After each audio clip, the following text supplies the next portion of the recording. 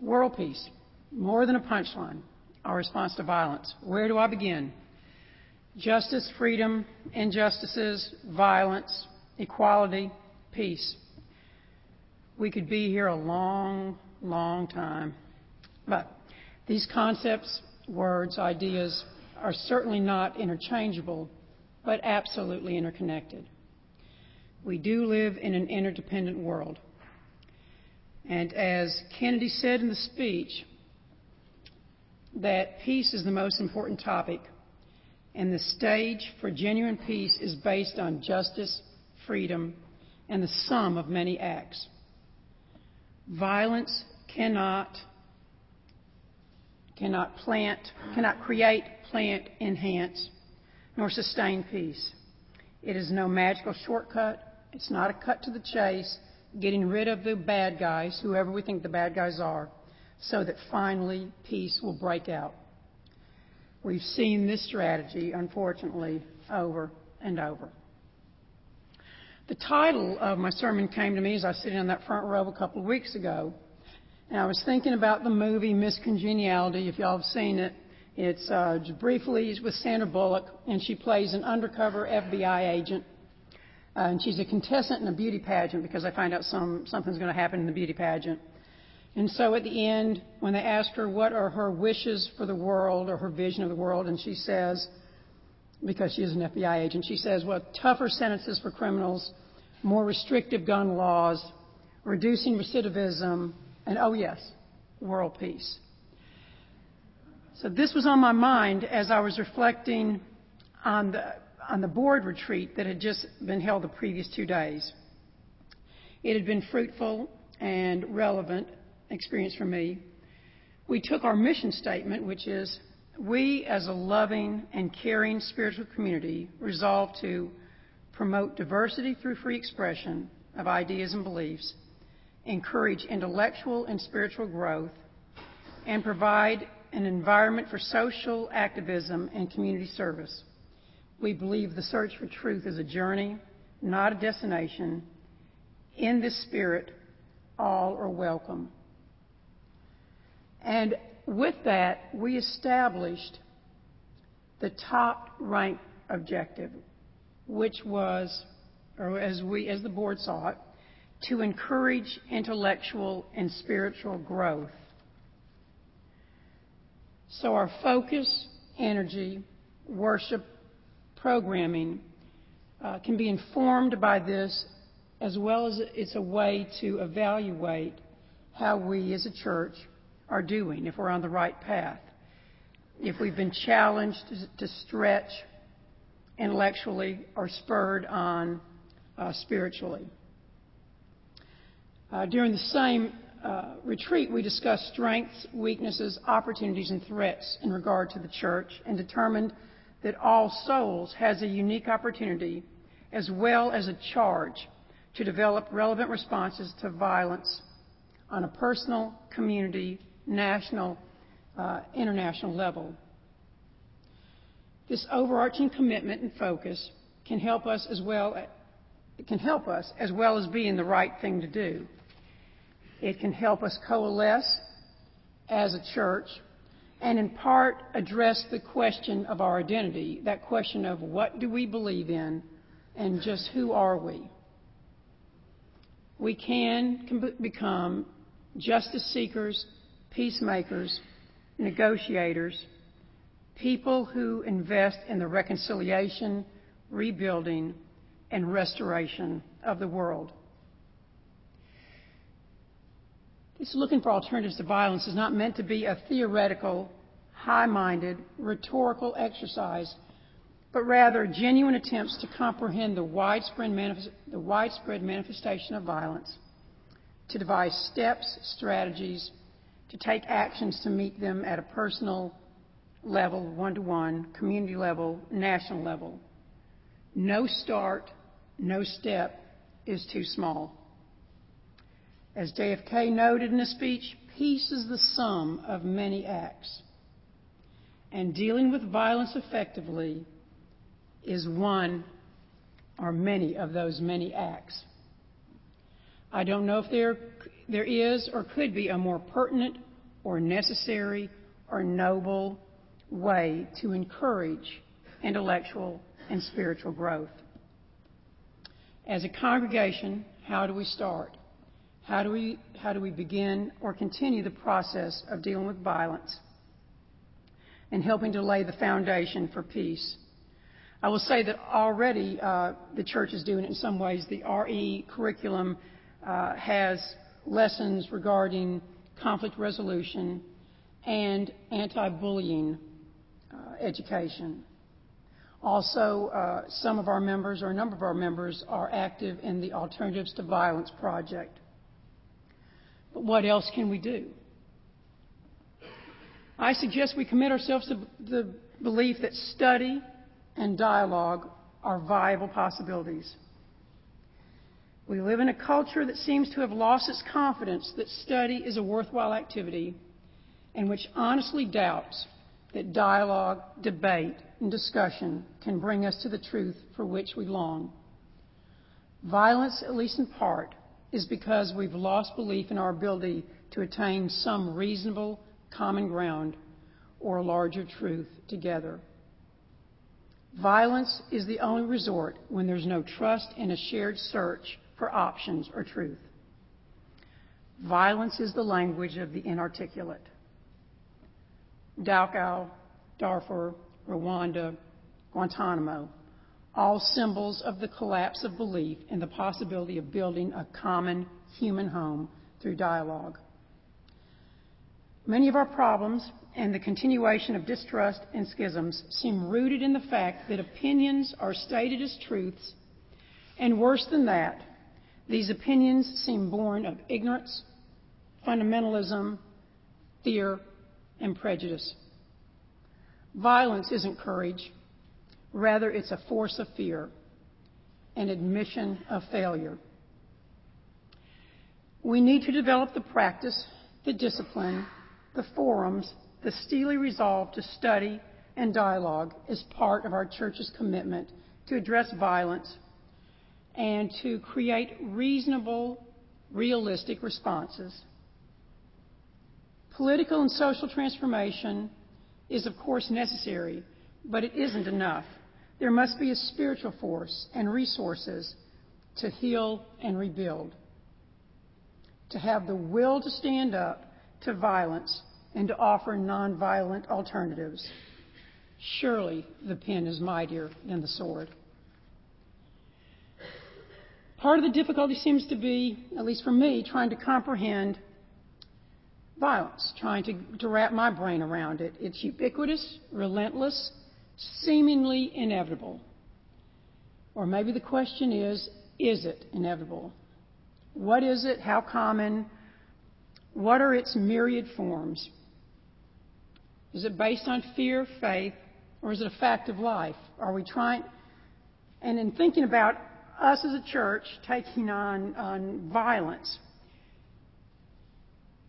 are we trying to extinguish a raging forest fire with a garden hose? I mean, just who do we think we are? According to Webster, violence is intense or severe force, severe injurious treatment or action, unfair exercise of power or force.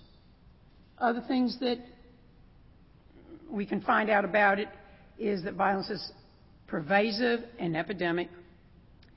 It can be physical, psychic, emotional. Essentially, it's a disconnection in the relational field. And this idea of a disconnection is very important, because how you address it in almost every way is through connection and reconnection. But it's a disconnect of the relational that casts a spell upon another that may last a long, long time. If it bleeds, it leads. We have a strange fascination with violence. It has a seductive, even mesmerizing pull. If it doesn't get good press, it certainly gets plenty of press. It's first up on the news. It's part of breaking stories. It's the crawl under the news. It's the headlines.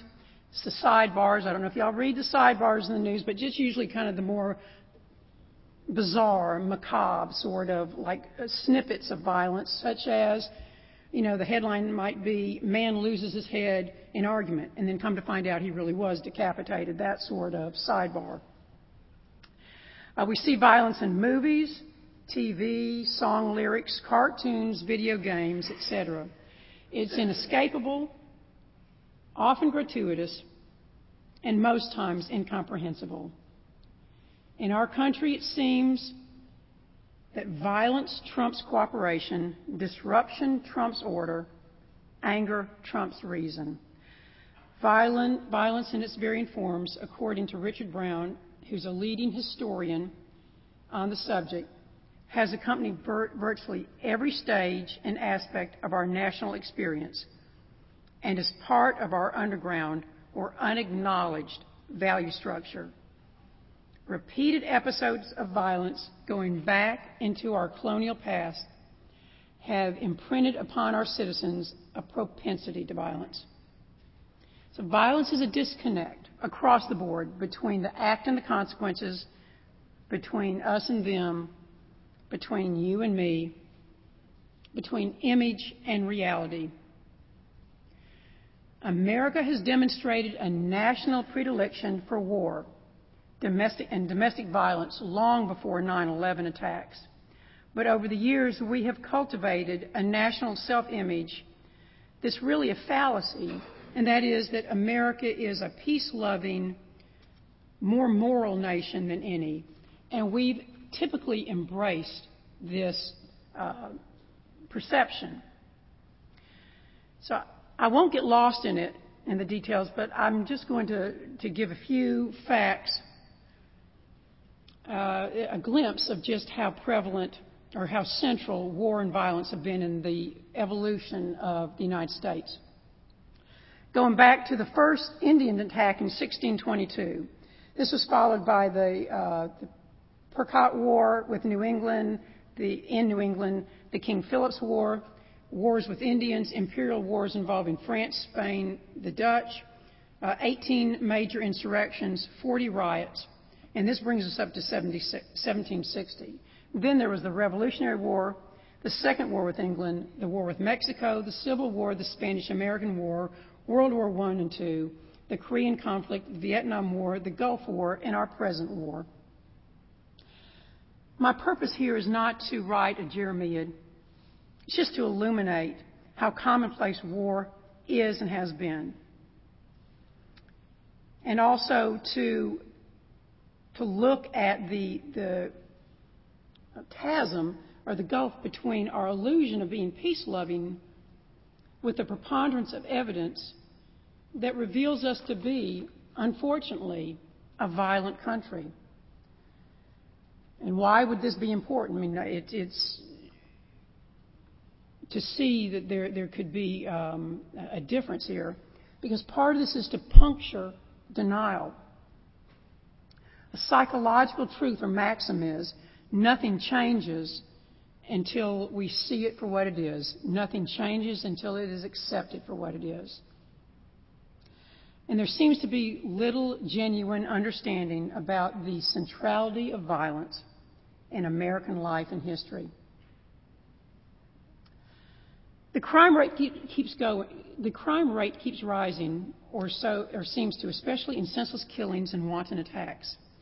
Fear of the darkened city streets has become a fact of urban life. The memory of bizarre multiple murders lingers in the mind. 13 people dead in Austin from a sniper's bullet. 8 nurses in Chicago killed by a demented drifter. The recollection of the Kennedy assassination remains part of the scene. A burgeoning, largely uncontrolled traffic in guns has put firearms into some 50 million American homes, many of their owners insisting that the weapons are needed for self-defense. In the movies and on television, murder and torture seem to be turning Americans into parlor sadists. A recent trend on the stage is the theater of cruelty, and a growing number of books delve into the pornography of violence. This was taken from a Time magazine article called Violence in America, the date July 28, 1967. Some things don't change much in 40 years. Violence is so universal and elusive that sociology, psychology, theology can only approximate its complex truth. From what seeds does it emerge? Is it innate? Are we hardwired to be violent? The very emphasis on the commandment, thou shalt not kill, indicates we've descended from an endlessly long chain of generations of murderers. How much is instinctual? How much is learned? How much is the product of society? Perhaps the violent man is not the natural man, but maybe the more socially alienated or disconnected man. A historian named Lawrence Friedman spoke of the many forms of American violence, it coming from somewhere deep in our personality, and it cannot be accidental or genetic. He indicates maybe it's part of the price of liberty. He went on to say that violence in America comes in three main forms: mob violence, interpersonal violence, and war. Mob violence. To those of us of a certain age in here, we can remember the civil rights marches, fire hoses, dogs, billy clubs, baseball bats taken against individuals. In fact, that was a Unitarian minister who was killed in the Selma riots. There were the Harlem riots, the Watts riots. There have been labor union riots. And group violence is viewed as a response to changing economic, political, social, cultural, religious conditions. So they estimate, and they feel like this is probably an underestimation, but they estimate that probably 2 million people have been killed in group violence over the 300-year period. 750,000 Native Americans, about the same number, 750,000 African Americans, amongst others. As horrendous as this sounds, and it is horrendous, 2 million, it was 2 million that were killed, pales in comparison to the major form of American violence, which is individual interpersonal violence, which is very frequent, very personal, very deadly. A study of the crime rates in the G7 countries, Canada, England, France, Germany, Italy, Japan, the United States, is that we did have the highest crime rate. And the conclusion, what is striking about the quantity of lethal violence in the United States is that it is a third world phenomena occurring in a first world country. These next statistics are, again, I'm not going to overload you with statistics, but these next two are pretty amazing. That from 1900 to 1971, in those 71 years, 597,000 individuals were murdered, citizen to citizen. And from 1971 to 1997, the next 26 years, 593,000, 4,000 less in 50 years less. So we've had over 1 million people that have been killed in the last century by each other. This is more than the Spanish-American War, World War I and II, Korean conflict, Vietnam War, Gulf Wars combined. And as much as there are the lethal episodes of violence, the deaths associated with it, that doesn't cover the panorama. There's domestic violence, muggings, rapes, bullying in schools, threats of bodily harm, the emotional abuse, humiliation, individuals being terrorized. So it's all around us, has been, and the question is, does it have to go on evermore? What can a congregation do? What can we do? What can any one of us do? What is it that we study in dialogue? As I wrote for the newsletter after the Virginia Tech killing, is that we needed to look for helpers, that we could become the helpers. In part, it seems to me that if there is any rationale for such a tragic, horrific thing, then it must be that we learn something, that some meaning must be made from the murder and mayhem, These seem to be serious, significant times, and maybe we are at a crossroads. I'm afraid our souls are being numbed and corroded by not just the witnessing of physical violent acts, but also all forms of violence, whether words from Imus, Coulter, or any agents provocateur. I propose that all souls, that our church, our community, purposefully and deliberately address issues of hate and violence. I understand this is not an algebra that has certain right answers to be found, but I do believe in the act of coming together and committing ourselves to the dialogue, to searching for steps to take, to introducing small solutions here and there, and looking for alternatives to violence, then some things may slowly change. It won't alter the past, but maybe we can become more enlightened, bettered, and impact at least our small part of the world. In this, healing might occur and help rendered. We need to be more open to understanding risk factors at a personal level, community level, national level, so that we have some choices of where to intervene. What we do know is there are any number of risk factors. The American culture itself seems to be a risk factor. We are entertained and fascinated by violence, as we talked about earlier. Inadequate schools, domestic and child abuse, mass media, we are bombarded by realistic, glorified, and glorified, rewarded, and slow motion images of violence, where in fact crime does often pay if you have the bigger gun. Graphic lyrics and songs, video games, easy availability of guns, all these are possible levels to intervene in terms of violence. Maybe we start with examining our own attitudes toward violence as well as attitudes toward the possibilities of peace. The reading that I did from Martin Luther King, we must pursue peaceful ends through peaceful means. We must do some soul searching, each of us, because all of us, or each of us, have probably been victims of, witness to, or perpetrators of violence. There is still evil in the world, and the evil resides in us. We are capable of this, and so it is important that we become more conscious. Hannah Arendt coined the phrase, the banality of evil. This came after she went back to Israel to see the trial of Adolf Eichmann, who was evidently instrumental in putting millions of Jews to death in the concentration camps. She came away with this surprise. She said, he was no devil. He looked no different than you or me. We know that some of the men who devised and administered Auschwitz had been taught to read Shakespeare and Goethe and continued to do so as the killings went on. So we each need to dedicate ourselves to developing consciousness of our own propensity to violence, of seeing or using violence as a solution.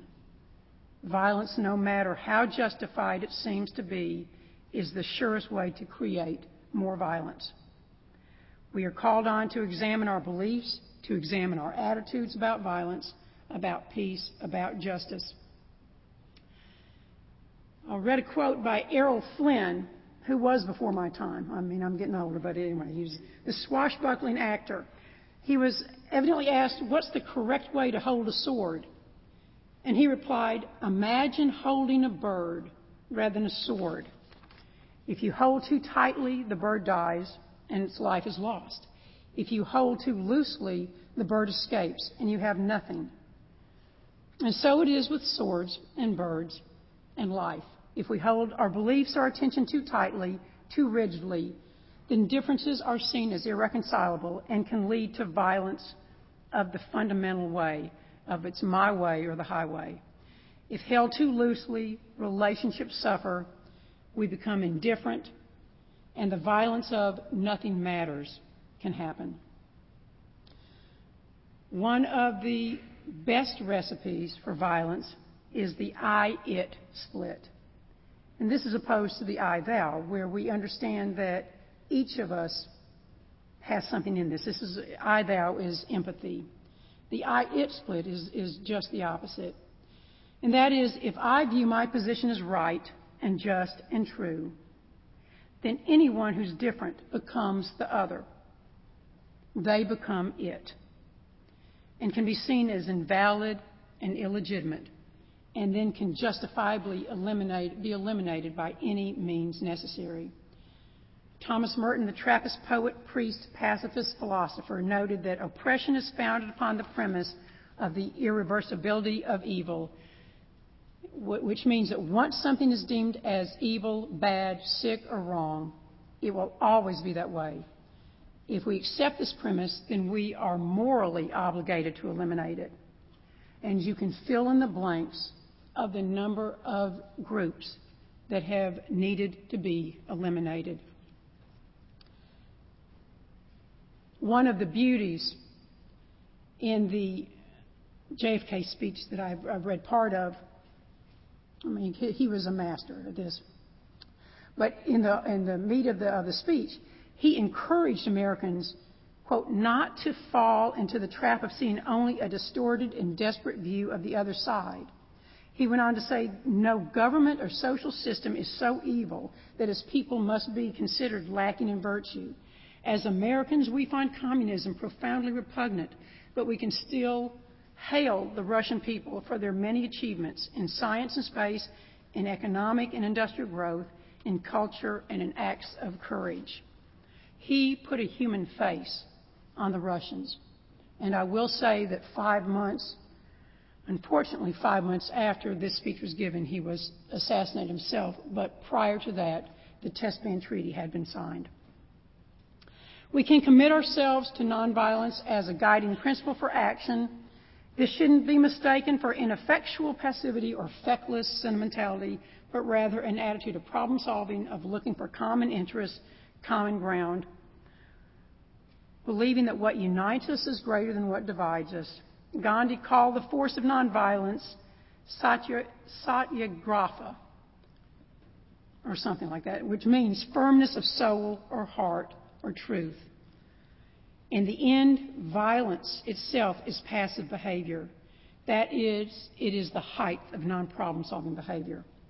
What else can we as a church, as individuals, do to help stem the epidemic of violence in order to set the stage for peace? In addition to study, dialogue, and working toward relational competence. Because violent prevention requires education, collaboration, commitment. One of the leading predictors of people who will commit violence and those who will become incarcerated is illiteracy. So as a church, maybe we can do more to teach, to offer space and sponsors and mentors for literacy. In addition, we might commit ourselves to becoming more familiar with, even adept at conflict resolution skills, and then offer to teach them to others in the medical model of see one, do one, teach one. Another thing emerged as I was researching for this talk on violence, justice, peace. And one of the references I used were speeches or the acceptance words of individuals receiving the Nobel Peace Prize for a number of years. And one of the things that came up over and over was that there will not be peace as long as people are hungry, as long as they are starving. And in our country, the Department of Agriculture released figures that 35 million Americans do not have enough food. 12 million of these are children. America's Second Harvest, which is a consortium of emergency food organizations, says that 25 million people sought help in 2006. This is unconscionable. We can do more. We can dedicate ourselves to doing something practical and substantive in addition to our food barrel. Maybe in joining an alliance of churches to establish a food kitchen or something in that order. Maybe also to have people willing to do research on the existing charities that target hunger and ascertain which are worthy of our donations, but certainly to address hunger. There are numerous points of entry venues to pursue in our study, dialogue, action. As we talked before, media, gun control, the mental health system, amongst others. Gandhi, again, a few months before his assassination, talking about peace is a dangerous business. As I was telling Barbara, the people whose quotes I read the most were Martin Luther King, Lincoln, Kennedy, Gandhi. Each of them were assassinated. When Gandhi gave his grandson a talisman with what he called the 7 blunders. And Gandhi believed that violence emerged out of these blunders. And these 7 blunders are wealth without work, pleasure without conscience, knowledge without character, commerce without morality, science without humanism, worship without sacrifice, politics without principles. And he considered these to be passive violence, from which was the feeding ground for violence. And that as long as any of these go on, there really can be no peace. So these would certainly seem fertile areas to explore. We do have members in the church that are active in the AVP, in the Alternatives to Violence program. Our RE classes are hip to this and are dealing with anti-bullying education as well as conflict resolution teachings. Kennedy said, man can be as big as he wants. And we are not helpless or hopeless. We can make a difference in dealing with violence, preventing violence, one person at a time, one day at a time. And this is part of the peacemaking process, which is a never-ending process. It is a way of solving problems, and that we as a church can participate in. In JFK's words in his speech, that we need to persevere, define goals clearly, be practical. It's evolutionary, not dramatic. I believe that we can take on violence as a church and do some things that will add up over time. It's a worthy project. It's a worthy calling. It will require all the intellect and spiritual force we can muster. We can defy history and fuel hope and be really part of building world peace. It is indeed a hard work miracle. If there is to be peace in the world, there must be peace in the nations. If there is to be peace in the nations, there must be peace in the cities. If there is to be peace in the cities, there must be peace between neighbors. If there is to be peace between neighbors, there must be peace in the home. If there is to be peace in the home, there must be peace in the heart. Thank you.